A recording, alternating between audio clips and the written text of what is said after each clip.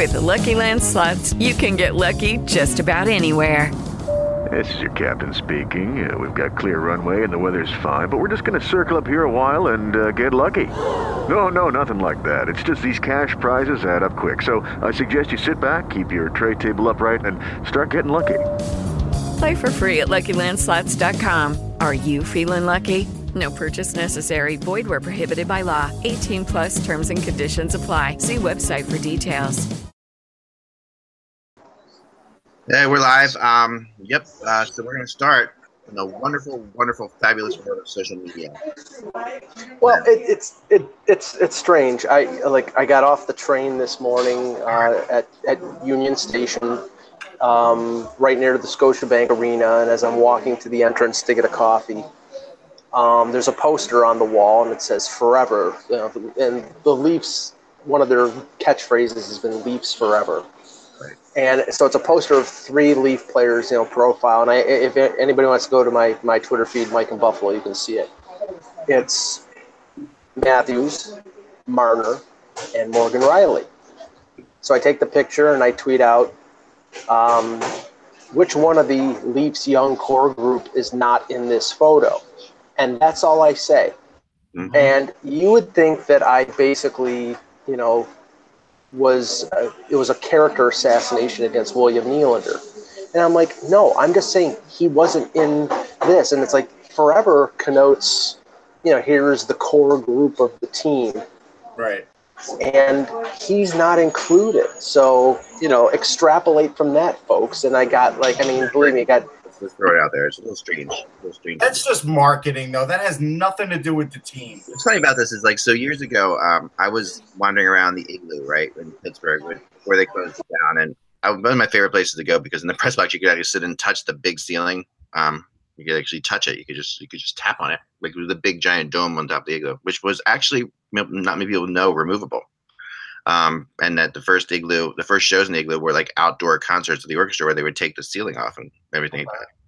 But then they later had to it was too troublesome, so they had to permanently attach it. But I was wandering around the basement of the Igloo. This was the last year they were there. It was during the Stanley Cup final runs there when they were finally there, and I came across a poster that's sounds like this, that you're talking about. But it was from the era of Sakura, Yager, all the Czech players that were there for a while in Pittsburgh, and it was like cashing our checks or something like that. It had some corny on it, and it had these I forgot it was Nedved, right? Peter Nedved, probably Yuri Herdina, Yager, it's Peter Sakura, right? Well, Sakura wasn't there, but there was Martin Straka. So but these, and there's a lot of these badly put together promos. I mean, I think it is what it is. I'm not a big fan of using words like forever, unless you're using them in your marriage vows, because this is a hockey business. It's forever is really not possible, right? So. But here's the thing, this is again when marketing things get put out. They don't get run by Mike Babcock. They don't get, this is when you're a corporation, they literally get put out and the GM will see it and either rubber stamp it or not. Now, in some cases, before a season starts, like I had mentioned about Ottawa, clearly they took guys out of there on purpose, right? But that's to be expected because they knew they wouldn't be there. This is completely just marketing and nothing else. For people to draw conclusions on this is silly.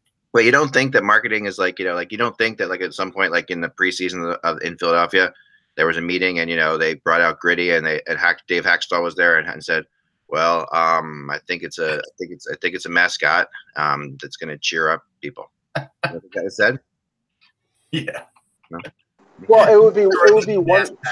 Although Holmgren apparently named Gritty. You know that? That's the shocking. Homer came up with a name, which is shocking when you think. I mean, it is kind of because Homer's really a funny guy, but for him to be I know what we should call this. I just can't imagine that moment when that happened. Anyway.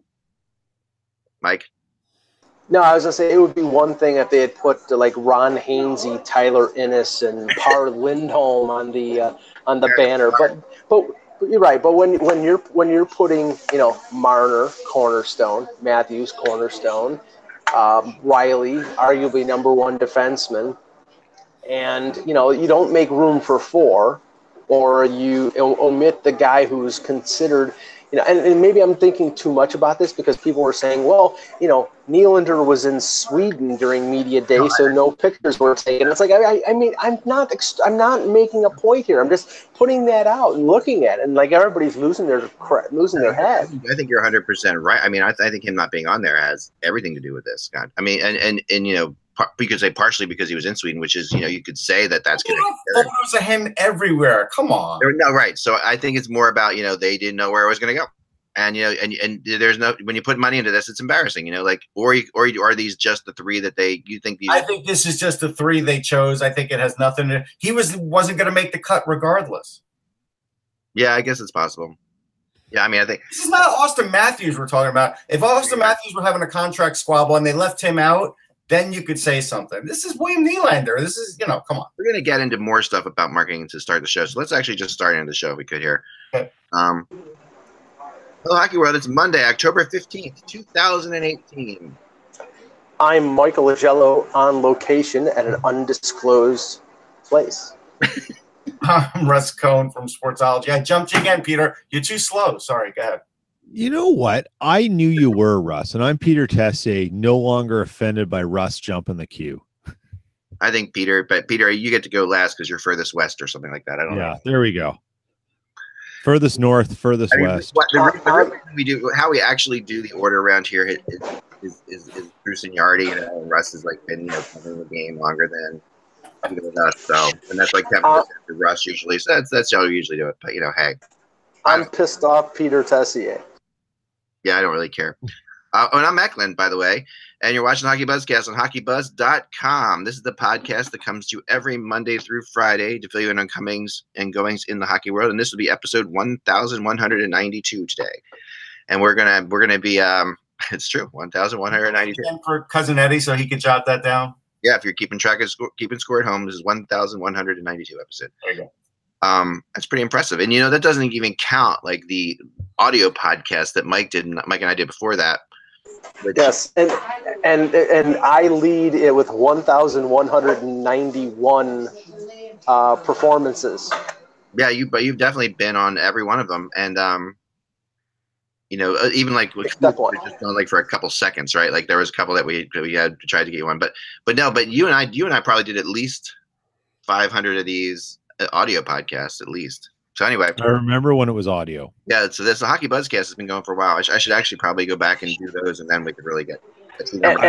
I can remember when you first started doing talk shoe ones, back in 2006 and 2007. Yeah. Well, Peter, don't you remember for a year I did the divisional ones? I did Pacific, Central, Atlantic, and Metro Buzz. And we used to do it with John Jekyll. Right. Yeah. All those guys, John Jordan, everybody. I remember they were good times. I want to get really old. Back in 2001, I did a live radio broadcast on the internet. It was called Internet Radio because we didn't have the word podcast and nobody had a fancy word for it, at the NHL All-Star Game at the celebration area of it, the convention part of it. That's in 2001. That's a long time ago. So Russ, just because I'm going to do a one-uppy on you. Back in 1997 in January, I was down in San Francisco, and a friend of mine was a mortgage broker and sort of a hard money lender. And he got an option of this old house just near, it was like a castle that used to be owned by someone who started Pacific Gas and Electric. He had an option to lend money against the people who own this. So we went to look at it because I was visiting them. Really weird collection of people living in this. But one of the guys there was this crazy eccentric tech guy. And he was the first guy to develop an app that would transmit video on the internet. Wow, that's cool. 1997, he showed us it. And people had done it in other ways, but this was separate from any of the big research firms and stuff. It was wild. He was a total wingnut. That's pretty cool. Because if you remember the way you used to have to get get video on the internet was remember Real Player? Real Player, Yes. we use that for our show, yeah. Real Audio. It was horrible. It was like it was so full of malware. It gave you all kinds of diseases and viruses on your computer because back then it was really What kind of diseases? I want to be clear about something here. I've never had a disease. No. Computer viruses and diseases. Okay. So anyway, in the chat room, David, that was pretty cool. I don't think Mike can see that, so I wanted to throw it out there because it's kind of interesting. So David is he's in our chat room. He's going to be in Toronto next week, Mike, to go to the Hockey Hall of Fame, and going to be going to the Maple Leafs Penguins game on his honeymoon. First of all, awesome wife, David. First of all, let's just throw that out there right off the bat. Awesome wife. I mean, that if you can get a wife that can go to the Hockey Hall of Fame and go to a hockey game on your honeymoon. I was married in May and I was terrified that there would be a Stanley Cup final that I was going to miss, but my Flyers at that time were knocked out early. But my whole time leading up to marriage, the Flyers were doing well in the playoffs. I'm like, damn, what am I going to do if I'm going to be in? I went to Norway on my honeymoon. What if I'm going to be in Norway and the Flyers win the Stanley Cup finally? I'm going to be so. But so Mike, they want to meet up with you, so we'll figure that out. We'll figure out a way. Yeah, and ask him if so you don't have that worry. If David's wife has a cute sister, she can come along. Introduce anyone to Mike. And David, I know it's your honeymoon. You're deeply in love. I just want you to know I'm doing everything I possibly can to hold back on making bad jokes right now. But you know what? At least David. That's Peter's present to you. Here's the thing. Yeah. My present is at least David married this woman, not like that scoundrel who held up the sign, "I'll marry you when the Leafs win the cup," because both those people will be dead before that happens. That girl has probably dumped that idiot. Oh yeah, for sure. I mean that's like that's the equivalent of buying $1 million insurance policy on a hole-in-one tournament. Right. I'll marry you when the Leafs win the cup. That's really simple. That's really easy to say. I mean, I'll marry him when the Leafs win the cup. How about that? Oh, wow. Did you say Mary or Barry? Because I heard somebody said they wanted 6 Buffalo Bills to come to the funeral so they could let him down one more time. I've often said that I was born almost exactly 9 months after the Leafs won their last Stanley Cup, which means I may indeed be the Stanley Cup curse of the Toronto Maple Leafs. Throw it out there. Almost exactly 9 months after they won. To the day. Anyway, all right, so there you have it. Let's get on. What were we talking about? Oh, yeah, hockey. Here we go. HockeyBuzzCast, that's what we're called. But, David, we'll hook you up with Mike. We'll figure that out for sure. Email me at Eklund@HockeyBuzz.com, and I'll make sure Mike gets it, and we'll figure out. Mike. Okay. All right, so here we go. I want to start today's show with trademark infringement, which is always fun. A fun thing to start with. And why the hell the Winnipeg Jets are not wearing the Winnipeg Jets jerseys that they should be wearing in the first place, the third jerseys, right? Maybe, Peter, you know more about this than I do. What I was told was that the Phoenix Coyotes can keep them from wearing the original Winnipeg Jets logo. Right. No, wrong. That's not true. Okay. That's not true. The Winnipeg Jets bought the rights to that logo. They did because they didn't North Sports Entertainment owns the rights to that because they used it for the Heritage Classic. I thought maybe they just rented it or something like that for a game. They bought the rights back in 2011 or 2012. Okay, so they have one of the coolest jerseys that they could possibly have. I mean, and let's be fair. People are all up in arms about the Winnipeg Jets original jersey and how cool it was. I remember in 1980 when they came into the league, I was like, yeah. of the New Jerseys, I thought, Hartford, Quebec, and Edmonton were all better than Winnipeg's, but it didn't look like pajamas. This looked like pajamas, right? But but there is nostalgia, no matter how bad. I mean, look, for crying out loud, the Vancouver Canuck rink with a stick on it has come back, which is the worst of all time. No, it's not. Oh. It's not. I actually like that jersey, but no, it wasn't. That wasn't the. I mean, honestly, if it wasn't for the championship teams, I think Edmonton was the worst of the 4 WHA jerseys that came in. I thought the Jets jersey was cool. No. But This is a jersey. This is a logo. I just drew it now. That's the logo, right? Yeah. No. That's fine. Sorry. Anyway, so but moving on to the Jets. So the Jets. I mean, Edmonton's, by the way, the blue and orange were my favorite jersey when they came out. So I had a real hard time. And I'm really pissed that the Oilers blue and orange were my favorite, and I'm really pissed. In 1987, that was your favorite jersey too. It was. It was Peter. Even when Peter. Yeah. Man. I did some scanning online this morning because the Jets jersey was very familiar in terms of its design, and if you look at the third jersey of the Minnesota Wild, it's the exact same thing. It's the cursive Jets instead of the cursive Wild, and blue instead of green, but it's the same jersey. It's brutal. It's I mean, so think about back in. Go ahead. No one knew this was coming out in the third jersey, and so here I'm going to pull something out here because we always like show and tell. So when the season ticket packages were sent out, if I could open mine, there was this little where'd it go? That's anyways, there's a little keychain, and on the keychain it was that cursive writing, and there's all the speculation. What is that?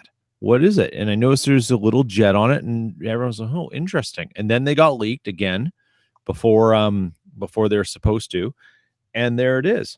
They're called the Aviator. I don't understand why, but they're just called the Aviator jerseys, and not my thing.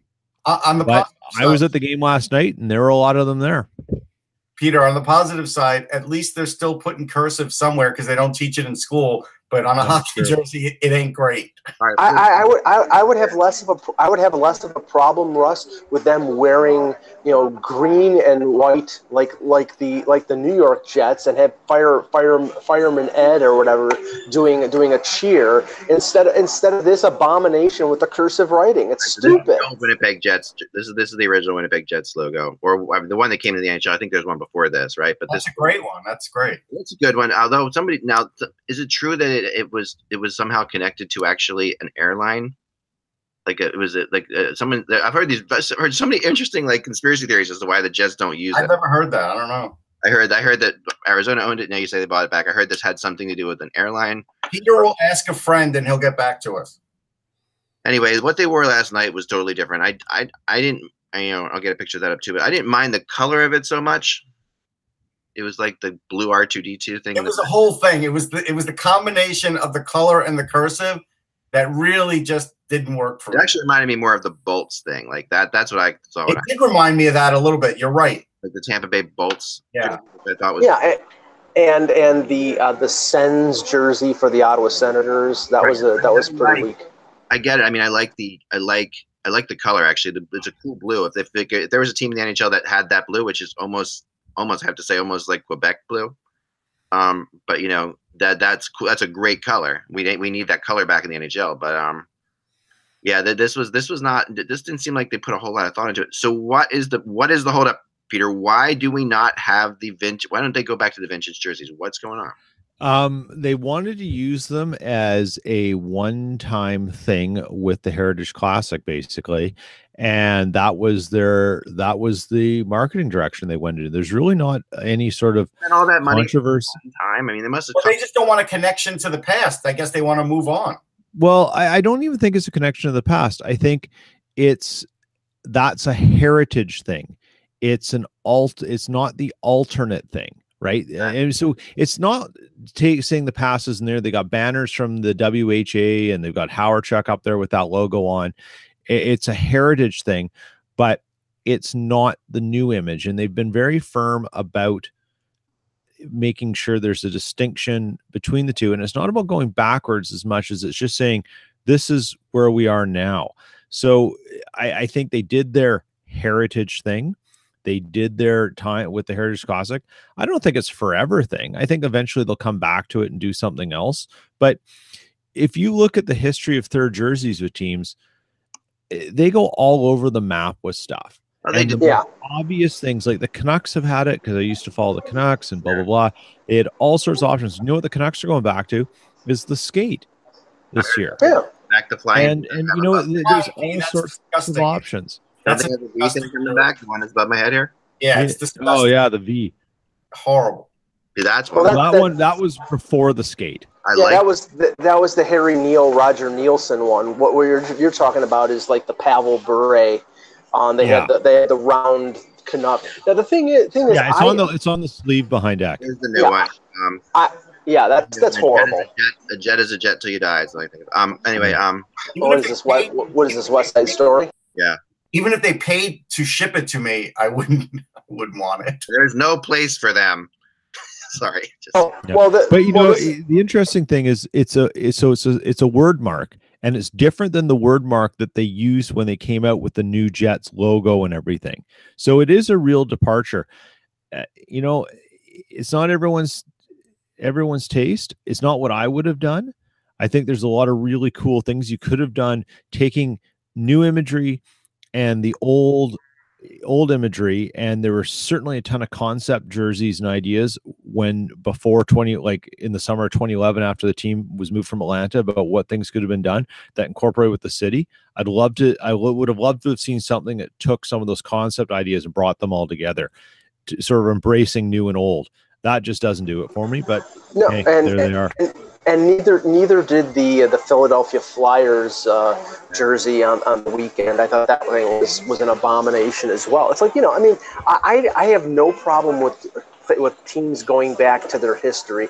The Buffalo Sabres a few years ago, they went back and had the Buffalo Bison's jerseys from the AHL with the Pepsi bottle cap on it. At least that was it was based in the history of the organization. This thing, what the hell is this? Here's the Flyers jersey that I don't hate this. I think it shows up well at a game, actually. Yes, Russ, I wasn't at the game. I had a previous. If you're there, it actually shows up well. And it actually doesn't look terrible, like hanging in a store window to buy it.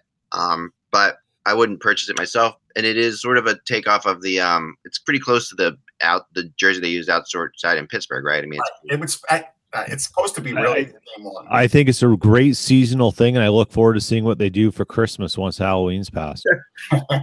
I just hate. Listen, my big thing is I hate teams that go to black for their third jerseys. Like I have an issue with certain colors in the NHL, and I've talked about this before. But I believe that certain teams have owned certain colors, and I think the Flyers own orange. I think they just do, and I think the fact that the Ducks and Oilers have gone to this jersey, I think is horrendous. I think the Bruins own black to me. They're the Bruins. Oh, will you stop? That's so rigid. You can't. I mean, come on. Honestly, the only thing I want to see change. And we've only seen it in a couple instances where, I think it was Carolina and Nashville during the preseason both wore their dark jerseys. Carolina wore the red and Nashville wore the yellow. I want to go back to the home team wearing white and the road team wearing their dark jersey, because I want to see. One of the things when I was a kid, I loved seeing the different colors of the different home, when they came different road, right? But now it's like, okay, you see this, it's Buffalo, you see them in blue, and then you see everybody in white. Back then, they didn't care about jersey sales. Basically back in those days, I had a jersey, right, and I knew a friend with another jersey. But not everybody had a jersey, so they didn't care about that. They didn't think about that ahead of time. They didn't write it on the schedule. They didn't tell the teams, hey, for this one, we're going to wear this one. The equipment managers, it was all just up for grabs. Now it's all carefully calculated. And I think I am a fan. I was right with you, Mike, when we had a podcast about this a long time ago when they changed these things to the home and away thing. But they're actually going back to where it was before. So it actually is for us. It's new, but it's actually, they used to wear their dark jerseys at home in the original 6 era. But and I have been with you 100%, and then all of a sudden I shifted to I really like the dark jerseys at home. It's kind of the football thing that to me I grew up in football. But now that you say this, you actually nailed it in a way that I don't think you've been incorrect in such a long time. That you that's a great compliment. That you're right, that the thing that is annoying about this is not seeing the cool jerseys from the other teams, which are the darker jerseys. And when they come to town, you don't see them. And you're right about that. I think that's I really think that's an excellent point, because as a kid, growing up with the white jerseys and even remembering back to, notice how old I am, remembering back to the era when you couldn't watch the home games on TV at all. So you never saw the white jerseys almost, unless you had tickets, you never saw the white jerseys.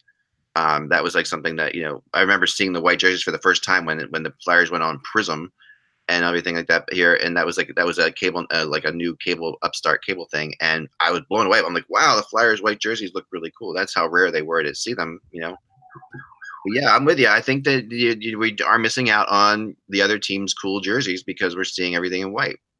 I agree. I don't know. I mean, I'm not. I just. Yeah, and I also think that it's not completely unacceptable. And now it's one thing, like if one team has black and one team has blue, then you can't do it. But if the Calgary Flames are wearing red, what's to stop another team from wearing a different, darker color? It's not like you're going to get confused with green or blue. Just do that. I mean, white is boring.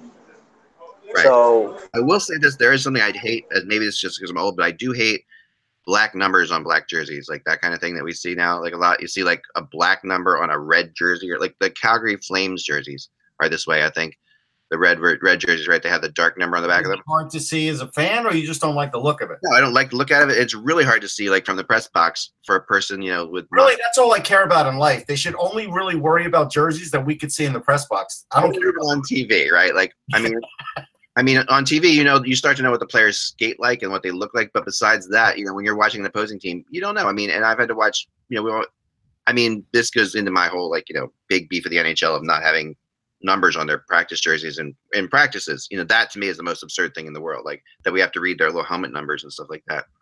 And that fans are going to this thing and they have to read the little helmet numbers. But yeah, I think that the NHL needs to take a little bit more care of this. I mean, what is the coolest third jersey that we've seen so far? I mean, we haven't seen many of them, I don't think. I don't think there have been many really cool third jerseys. I mean, no, I like the looks of some of them. I liked what the Penguins just floated out there. I thought that was fine. I liked their old jersey, though. I mean, it's basically. Right, well, but you're asking. So. Yeah, no, but if you're talking about like in the past, or if you're talking about this year, I mean, this year I haven't seen one that I've really liked. If you're talking about in the past, I loved the powder blue Pittsburgh jersey that they wore at the first outdoor game. Yeah. Yeah, and I think. I thought the Islanders jersey was nice. Yeah. Which Islanders one? This year, the third jersey. Okay, I don't know if I've seen that one yet. I guess. I always kind of like the Fisherman. I don't know why. I just liked it. I was a big fan of the. And I like the Blue Jackets third jersey this year. Well, I'll give you something. I'll give you better than the regular jerseys, actually. I'll give you something that a friend of mine told me from Connecticut, and there is a sizable portion of old Hartford Whaler fans that are pissed off Canes are using the Hartford Whalers jersey as their third jersey. That's surprising. I would have thought they would. I mean, everybody I've talked to from up there is really thrilled about it. Like I have a friend who's a old Hartford Whalers fan who's like trying to get tickets to drive down there to see a game. He wants to go down to Carolina. So the tickets are available. You just have to get down there. But that I think and that brings me back to the Winnipeg Jets. And the fact that for kids like us who grew up with when the WHA came into the NHL, those are cool jerseys. And I think the Jets are just missing the boat here. It really feels as if there's something deeper here, Peter. It feels like they really don't. I think part of the problem is they sold a crap ton of them for the Heritage Classic. Okay. Like they had, they didn't just sell a ton. Like they had them. So that was 2016. Right, so they wanted something. You could still buy them, the last remaining ones. And they even made an announcement they weren't producing any more last year at a certain point in time, saying the run is done. Yeah. Even before the postseason began, you could still get white ones. They sold them. So there may not have even been an appetite for more of those because they'd already done them. You got to remember that. No, I know. These are marketing. These are about making money. There's no question about it. I do agree with you there. All right, let's move on from the jersey discussion to the New Jersey Devils. There's a transition for you. The New Jersey Devils, who I remember we had the talk in the poll, and I was so tempted to put them higher than I put them. I put them at 5th, which was really hard to put them in. I really thought that they could be 2nd or 3rd in this division. I mean, I know that it's early. Again, it's very early, but we can always use that excuse, but we can't time travel. So right now, what we have is the New Jersey Devils being, they beat the Sharks. They're undefeated, right? They're impressive. And I think that I keep thinking, Russ, every time I see him, what you said last week, which is so true, that this is like Kincaid's team. This is It's totally Kincaid's team now. Like it's totally it's cemented now. Yeah, it's cemented now. Like and it's nothing Corey Schneider did other than not being healthy. Like it's just he was hurt at two of the wrong times of the year. The stretch run for the playoffs last year and the start of this year. So really the Schneider era as the number one is over now. Will they do more of a split, like a complete split? Maybe, but it's going to be hard to go back to him when you got Kincaid playing like this. I mean, if Bratt was out, still out with a broken jaw, there's no way you'd have thought the Devils would have done this well. And I don't know if they'll really keep up this pace either. It is early in the year. Well, as I said before, Russ, they have to reestablish Schneider's value. They have to not just his value, but that he's durable. And that I think that's going to, because if it's truly Kincaid's team and they're going to re-sign Kincaid and he's the number one, because remember he's a UFA at the end of the year, then they have to move Schneider. You can't have a $6 million backup. Listen, if they bring back Schneider and they're losing games, they're not going to force him in there just to have him in there. And if Kincaid is winning more games than Schneider, it won't matter about trade value. Mike, we're losing you a little bit here. Mike, maybe log out and log back in. Your internet's going on a little bit here. Yeah, not everything's about trade value. Sometimes you have to worry about what's actually happening with the team mentally. Who are they playing better for? Who are they trying for? Think about Nico Hischier, just as an example. He played more games with Keith Kincaid than he has Schneider, I bet. And you have to take into account the fact that last year they had this run, and when you have a run like that to make the playoffs, that's a bonding thing for a team. Yes. That's like put them together, and now they're back together in this. And I think that I can't, like I wrote a blog today that I've heard the Blues have talked to the Columbus Blue Jackets about Bobrovsky, that's a possibility. That's an interesting possibility for sure. We talked last week about Schneider being. Well, the interesting thing about Bobrovsky and what you were talking about in your column this morning is that on Saturday, I think it was Nick Kyprios from Sportsnet said that Bobrovsky is looking to hit the home run, meaning he wants a Carey Price deal. Nobody in the NHL worth a damn is going to give Sergei Bobrovsky, with his injury history, $10.5 million, or even the percentage equaling $10.5 million against the cap. He's a great goaltender. He's a Vezina winner, but he's never one thing. Been in the running for Vezina 2 of the last 4 years, whatever it is. Okay, but just think about the coach there. I'm agreeing with Mike. Yeah. Think about the coach there. Other than having Lundqvist, he's a coach that really will play with any goalie. If you go up to him and say, is Bobrovsky worth X amount to us, or would you rather have this? He's going to choose the latter and go with the other goalie because he knows Korpisalo. It will be a little bit of a drop down, but if they sign Bobrovsky to that kind of deal, not only will you lose Panarin, you're going to lose somebody else too. Yeah. I don't, hockey's such a different sport than the other sports with salary caps because first of all, the salary cap based on the number of players playing is less per player. So when you go so far above per player, if it doesn't work out or if that player is unavailable to you through injury, the cascading mess is massive. Yeah. So a goalie is probably the biggest example of position of when it's great, it's the best feeling ever. Great goaltending, it's a hell of a drug. You're riding that all the time. But when the come down hits, it's really ugly. And if you've got $10.5 million tied up in it and it's not good, ask any Canadiens fan what that feels like. It's not a pretty picture. And that's something that I think teams really have to start. This is getting wise to, but also remember, as a business, this is one of those hard decisions that you have to make to say, this is probably the thing you might want to really have the hard talks about walking away from. And being the team too that's even considering signing someone for that amount. Yeah, I totally agree. I mean, it's going to just Bobrovsky is going to have to. It's going to be such an interesting twist for them. You feel bad for Columbus because they have to do something this year. Like that Kukalainen has to do something this year. Yeah. And he set it up perfectly for them to do something this year. Like everything. It's next year that's the problem, right? So he's sitting there. No, you're right. And if they were to win it this year, then there'd be less discussion about this. But if they win it and those guys leave, it becomes like, Barry Trotz, whatever, you win and you leave. And no one's going to sit there and say they should have, gotten something for Barry Trotz or whatever. Not that you could have, but it's a real bind. I mean, to me, I get the sense that the Kukalainen is very different than a lot of GMs. He's got It's completely different. He's completely different, right? The way he looks at it is very like no nonsense. He is just as cut and dry as you can get, and dry. He doesn't put on any airs. If you actually get him for an interview, he's going to tell you what is exactly on his mind. Exactly what he's thinking. I had this off the record discussion with him, not too long. He'll tell you exactly what's going on. And he doesn't always want everything out there, and he's doing the best he can. But he also doesn't really have much to hide. Like, he's not a hiding type guy. And he's very much, we'll lose him for nothing type of play. He does not care about losing them for nothing. I can tell you that flat out. They don't want to do that, of course. Because he's so good of a talent evaluator that he's confident in that.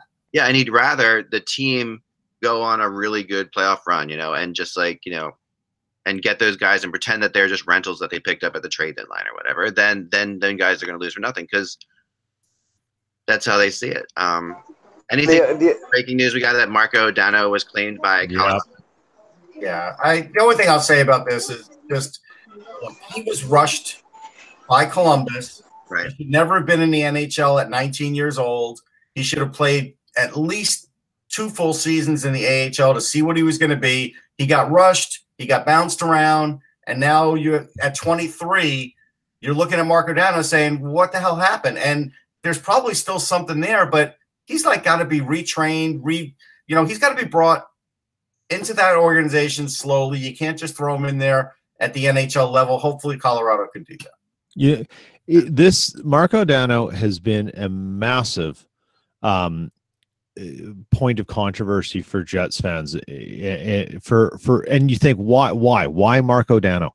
Yeah. The reason being is he does a lot of things really well, and his underlying numbers and stuff favor him from an analytics point of view. But something doesn't stick with now 3 coaches. Right? There's something there that isn't working. The interesting thing is, what the argument with many Jets fans is that in 400 less minutes in his career, he basically has the exact same amount of points as Brandon Tanev, who's a third-line all-star now, apparently, with the Jets.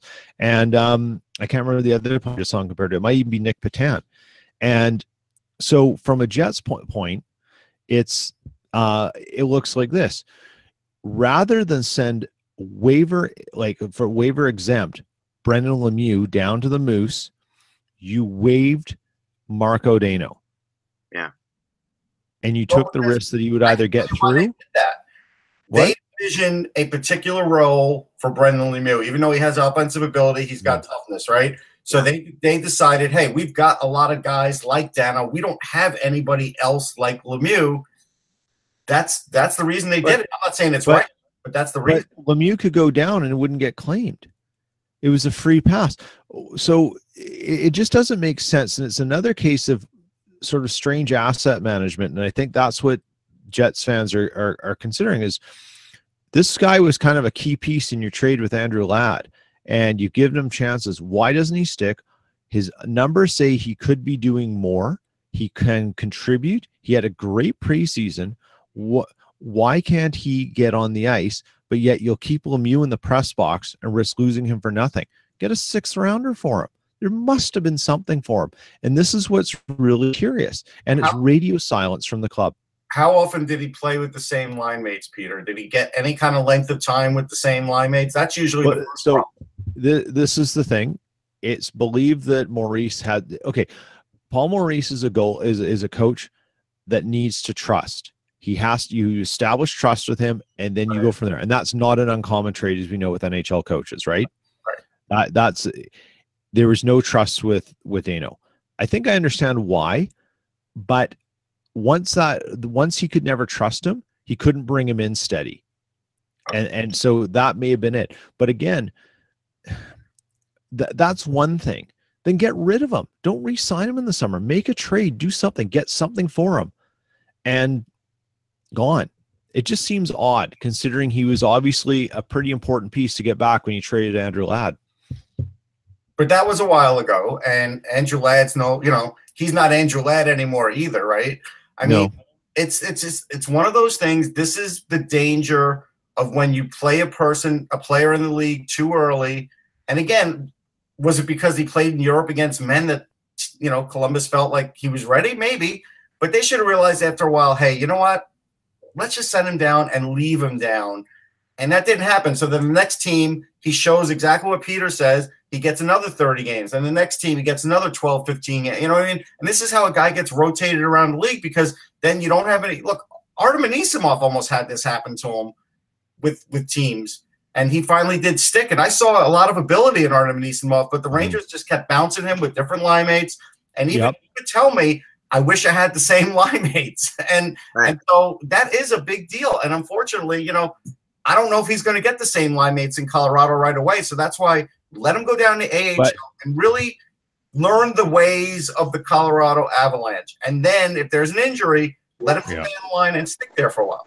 And they can send him there right away, right? Because they've cleaned up. And the interesting thing, too, is Colorado is a team in development. They've got a whole bunch of things they can do. And I bet you once they understand who Dano is and can work this through, he's going to find an opportunity with an up-and-coming young team. Jason Bell of the Winnipeg Free Press ran into Dano today and said he was grinning from ear to ear. Yeah.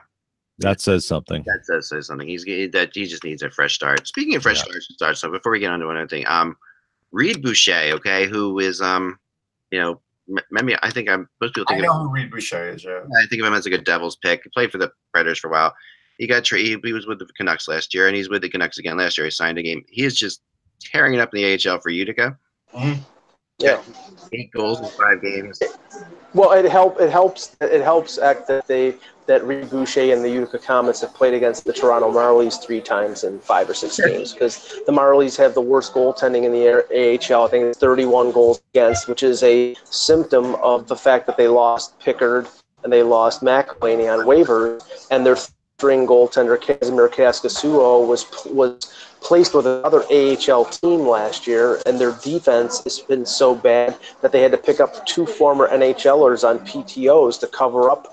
I mean, it's just that, after a Don Calder Cup winning year, that a lot of those players are playing with the Leafs now. Which is typical. That happens a lot. With a team wins Calder, they move up to the big, the big team will take from them, and they'll end up having to rebuild. But you know what it is with Boucher? He's the guy that is one of the fastest guys on the ice. Yeah. And he does have a really good shot. You move him up to the next level, he can't finish. It's interesting. Yeah, he had a really nice consistent basis. Yeah, I mean, he last night batted one out of midair. He's got great skill, but I mean, look at TJ Brennan. You look at him down with the Phantoms. This guy is the best looking offensive defenseman you've ever seen in the AHL. You bring him up, he can't do the job at the NHL level. Just the way it is. Oh, for sure. Now, we got Justin Schultz too. Justin Schultz has had a collision with Thomas Plekanec, and has now fractured his lower left leg on Sunday, or I guess this was Saturday. He's going to be out 4 months. Plekanec feels horrible about it. Just called him up, and all this stuff was going on. But what this really means at the end of the day for the Penguins is pretty interesting. I mean, this is a big one for them. It is. I mean, look, they could look at a team like the Rangers that have 2 or 3 guys that they could try trading for. They only have like $800,000 in cap space, so I guess they could put Schultz on like a temporary IR thing. But if you put him on LTIR, I don't know if you can get him back for the playoffs. Can you? I think so. You think so? Yeah. Why not? I don't know if you could do it for the playoffs. That's the only thing. Like if he's out. No, if you put him TIR, he can come back whatever time. The only ramification is salary cap wise. But if you trade for him, you've got to ditch the cap space that you acquire. Okay, so that's the penalty. Right. So they'll put him on LTIR. They can get anybody. Like to me, I would look at Adam McQuaid on the Rangers, and if the Rangers really knew what kind of team they have, which I think they do, you could look and get something really good for him now, get a prospect. I don't think the Rangers will do it, but the Rangers have 2 or 3 kids that could be traded. Yeah. They're going to have to do something like that because their defense is getting very weak. If you look at the roster there, after the top 3, it's not great. Yeah. Maybe they go outside the league and go to get Toby Enstrom back from the SHL or somebody like that before they, because right now nobody's trading defensemen and nobody's going to trade anybody before American Thanksgiving. Everybody's still evaluating their own teams, but there are teams out there that, I think once it gets to Thanksgiving and they settle in and realize, what their team actually is, that some guys will come available. But if they want something right away, I mean, apparently Oli Mata was in the doghouse, and I think he sat one game earlier, like last week. That won't be happening now that Justin Schultz is not hurt. Yeah, is hurt. Has been in and out of the doghouse for that team forever. I mean, it's really incredible how they need more help than that. Yeah, they do. No, and Oli Mata just is somebody. He's amazing at times too. I mean, he's a guy that looked really good early, but again, when you're a young defenseman, and the problem is when the good stuff happens early, that gets embedded into you, and it does really well. But then when the bad stuff starts happening, a lot of times they don't know how to deal with it. Go look at Michael Del Zotto. He's turned into an okay defenseman, but look how the up and down of his career has been. Roller coaster's been incredible. Let's go to Elias Pettersson. Yeah. Who was going to be out with a concussion for a while. This hit just made me insane, and I wrote a story that got a lot of attention. I was on a couple Canadian radio stations saying that NHL players need to wake up, and that this has to be a wake up call, that there has to be more respect given for players in the league. Like, you just can't. This cannot continue like this. It's just insane how innocent players who are just completely. We're not talking about anything that had anything to do with the game. And a guy who could have easily pulled up. We haven't seen. I don't know if any discipline's been handed out yet. Has it? Let's see. No.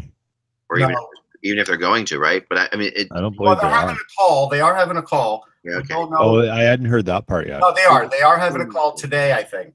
And discipline is one thing, but it doesn't really change. Essentially, what I was trying to say, which is that their respect is like a bigger thing, right? And what are your thoughts, Peter? Here was the big problem I had with what I saw. Yeah, go ahead. Like Florida, this is frustration on Florida's part, on Mike Matheson's part, because Florida doesn't have a win on the season. Pettersson is hard as hell to cover, and I believe had a goal in that game already. And you do a WWE takedown after a hit, right? And when a guy snaps like that, I don't want to hear from media people that, hey, he's a good guy. He's a good hockey player. I don't want to hear that. If I walk up to Eck in the press box and punch him in the face, people could say, hey, Russ is a good guy, but it doesn't matter because I just punched him in the face. Why did I do that? And after you get up off the floor for me kicking your ass, you would have there.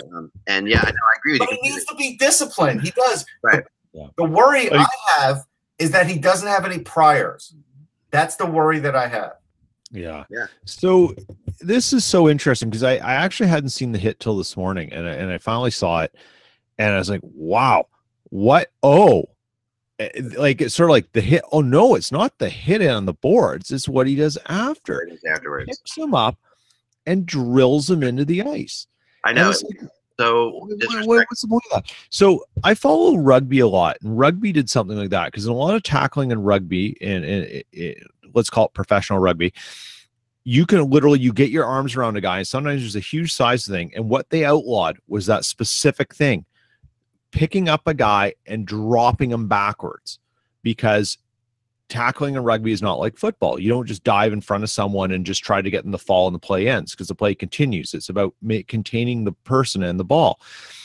What Matheson did was a deliberate attempt to inflict pain. I'm not going to say cause injury, but inflict pain. There's no need to do that. You'd already pinned him hard and clean against the boards as the puck came around. You were pissed off that he dropped you about 10 seconds before, and that he didn't even blink an eye when you slashed him across the legs, that you didn't get penalized for either, by the way. You know what it is, Peter? It's here. Welcome to the HL type of move. That's what it was. And it was dirty, and he should get suspended for it. But you're not going to stop that. I mean, that's a throwback old world type of thing, but I think it's still, if a rookie does that, I think that a veteran is going to exert some retribution, and that's what happened. Now, I think it sucks because I want to see Pettersson play, and I think he's an amazing young talent, but and is it going to be a deterrent against him undressing somebody? I hope not. No, it can't be, and that's the thing. We just need to have. I mean, you got to be aware of of your surroundings. You got to be aware of what you're doing. You can't just like Russ said, you can't just punch someone in the face. You can't just drill someone into the ice. You got to know that this is who this is that you're dealing with. You're dealing with a kid, like you're dealing with a 20-year-old kid. To me, it's absurd in every possible way. Everything about this really just makes me angry. And I really just feel like there's nothing that suspensions are going to do about it. It's not about suspension. That's true. And I want to point out that even though we believe, because it's happened before, that, hey, when you call in, you're going to get an automatic 5-game suspension. I don't have that much belief in the system. It's not written as an actual rule. I don't have that much belief because there's nothing to match this up against. The league either has to make an example out of them and really give them 8 to 10 games, or who knows what will happen, because, again, he has never done anything bad. But, again, I don't care about that. So, let's also remember that half the people in Florida weren't coming to see Matheson. Right. Of the 8,000 people there, they were coming to see Pettersson. Players also have to recognize part of the reason you get money is because people show up, and the NFL figure that out. They don't show up to watch the backup quarterback. They show up to watch the named players, the guys who do spectacular things. And if you're going to take those guys out of the game, you're not going to have anyone there. Well, Peter, no, let's just say this, though. The Houston Texan fans are definitely coming to see the backup quarterback for the Buffalo Bills because he'll throw touchdowns to his team, to their team. Okay. But you know what? And not to be a Neanderthal here, but okay, what happens if actually Vancouver has somebody who exacts, somebody on their roster other than Erica Branson who could exact a little revenge, as a deterrent, their version of Matt Martin? Would that have happened? Like that, you could have a suspension here. That's still going to happen. The payback justice system is fully in place. That's going to happen no matter what. It is still going to happen. And I think that this is just, I don't know what the NHL, it feels like to me like the players need to get together and have some kind of What was the call on the ice, by the way? I don't even know. I don't think there was one. So he wasn't even ejected from the game, nothing, right? Yeah. That's incredible. Again, so here's the thing, okay? We could say all that we want that, a suspension is in line and Eck is right. That doesn't matter. You need to pull these refs into a meeting and discipline them too. Yeah. Oh, yeah. Yeah, you're right. No, you really do. How many times do we see nothing happens in the game, then all of a sudden there is a suspension, and it's like, well, wait a minute. Shouldn't that have been taken care of in that game on the ice for the team that was wronged? Yeah, you're right. Yeah.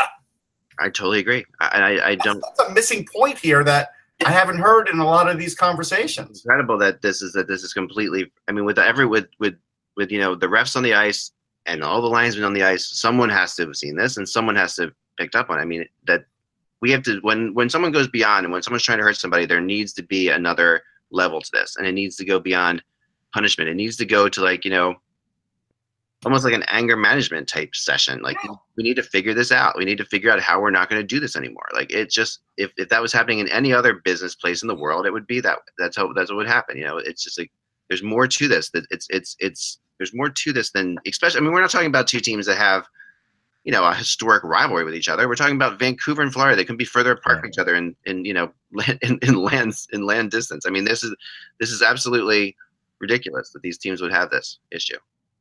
Completely crazy. And look, and Matheson reached out to Pettersson, and that's all well and good, but you still did something here that actually the league really needs to crack down on, because otherwise, who's to say we're not going to see it again? Yeah. Now, Russ, you wanted to talk about the Rangers? Yeah. What I wanted to mention here, there's a thing where I saw a quote from David Quinn, and I know it's early in his tenure there, and he's got to figure out things with guys. And so he's trying to figure out how to get more playing time for Philip Cheetle. And, well, by doing that now, Pavel Buchnevich has been moved off the power play. Jimmy Vesey's on the second power play. And Buchnevich might not even be in the next game. They might be playing, McLeod over him. And so, like, this just – you look at the Rangers, Kevin Hayes has 1 point in 5 games. He's a UFA after this season. If I'm the coach – what do I really owe Kevin Hayes here in playing time when I'm trying to develop these other players for the future, because Kevin Hayes is not the future of the New York Rangers. Neither is Cody McLeod, but I get that he's going to play once in a while. But I just think this is something that David Quinn has to sort of get in line, this juggling act, because it could really hurt development of players otherwise. Because like Brett Howden started off hot, right? He's got 3 points. If I asked you and I'm going to do this, I'm doing this to Eck because he does it to me all the time. Who is the leading scorer of the New York Rangers? Currently? Mark Stahl. Yes, for fast. It's almost as absurd. And so, yeah. And if you think about it, so Brett Howden got 3 points. He's 1 point off, I think, the team lead. So Mike texted me, they started to move him up with guys like Zuccarello and stuff. It's like, leave him be. This is a guy who will be a role player in the NHL. Let him play a role right now. Let him get used to the guys he's playing to. Don't start moving him around because he's hot. Here's the problem is when you bring in a new coach, they don't want to lose games. I get it. But the Rangers are 1-4. Henrik Lundqvist has a .938 save percentage, by the way, which is probably the most underreported stat in hockey because the Ranger haters, and there's plenty of Lundqvist haters, don't want to talk about it because the team's just bad, right? So they just, it's bad. Lundqvist has been spectacular. He's 1-3 with a .938 save percentage. And we saw this last year when the letter was sent out and we were talking about the Rangers, not tanking, but the Rangers rebuilding, that Lundqvist was going to prevent that all on his own by being good, by being Lundqvist, which is the same thing that's going to happen in Montreal if Carey Price stays healthy when he's got the flu right now. But if he stays healthy, if Carey Price is Carey Price, he's going to earn them points that they don't want because right now these seasons are to get the chance of getting Hughes or the Finnish kid who's expected to be the number 2. That's what they're aiming for. Not victories in a season where they know they're not making the playoffs. Right. To me, it's like if you don't have Pavel Vucinovic on the power play, then just trade him because this guy has got a tremendous shot.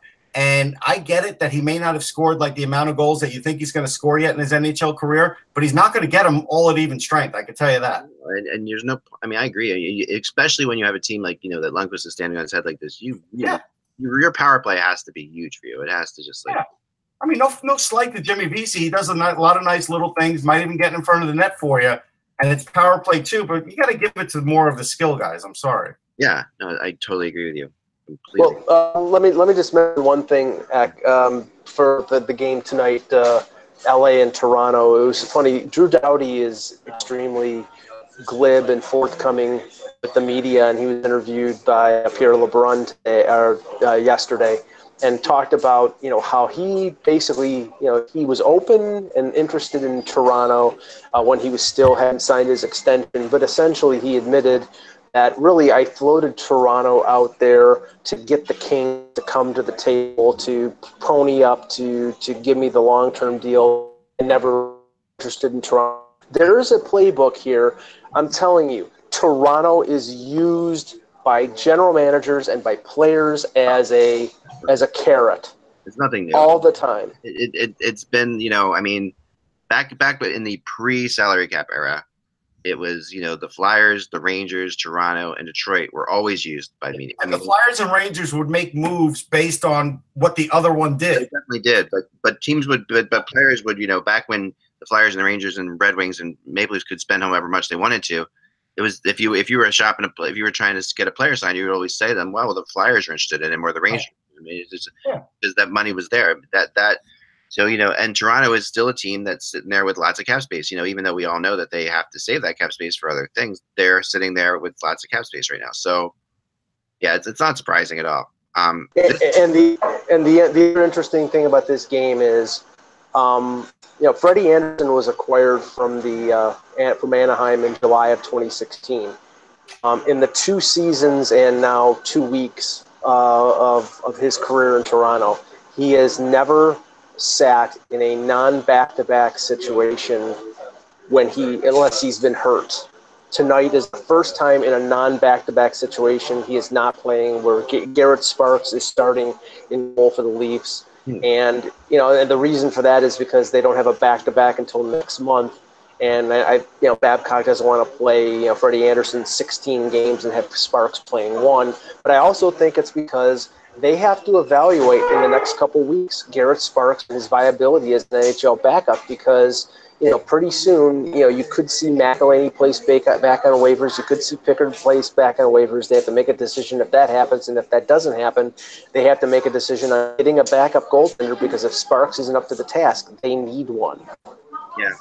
It's interesting because I do remember Anderson also, if I gotta check this for sure, and someone else I'm sure knows this for sure, but I kind of remember Anderson struggling against the Kings when he was a Duck. Trying to remember if that's true or not, but I have to. It's something in my head. I usually have. I'll take a look at his career stats against the Kings. Yeah, I'll let you know. And pretty good memory, that kind of stuff. There's certain goalies that don't like play against certain teams. I think that's might be one of them.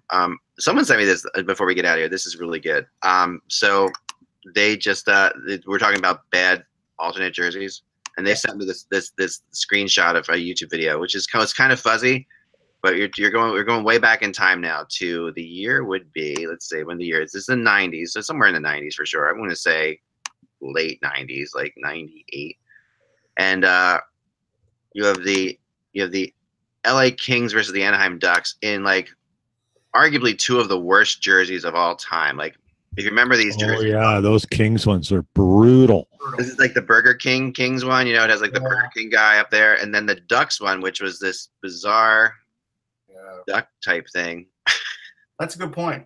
I mean, so this has been going on for a while. But yeah, that Kings one with the purple like sash type, that was really bad.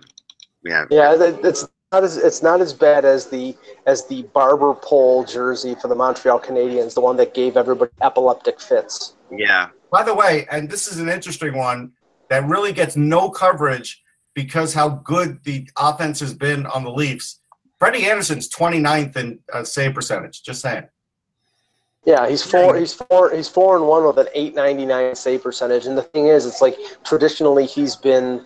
October has been his worst month of the year, and it sort of gets skewed. Actually, the thing is, I think it's unfair to Anderson. The defense has been virtually non-existent, and everybody is loving it here because they're playing wide open offense, and Austin Matthews is he's being worshipped as a Greek god and things of that nature.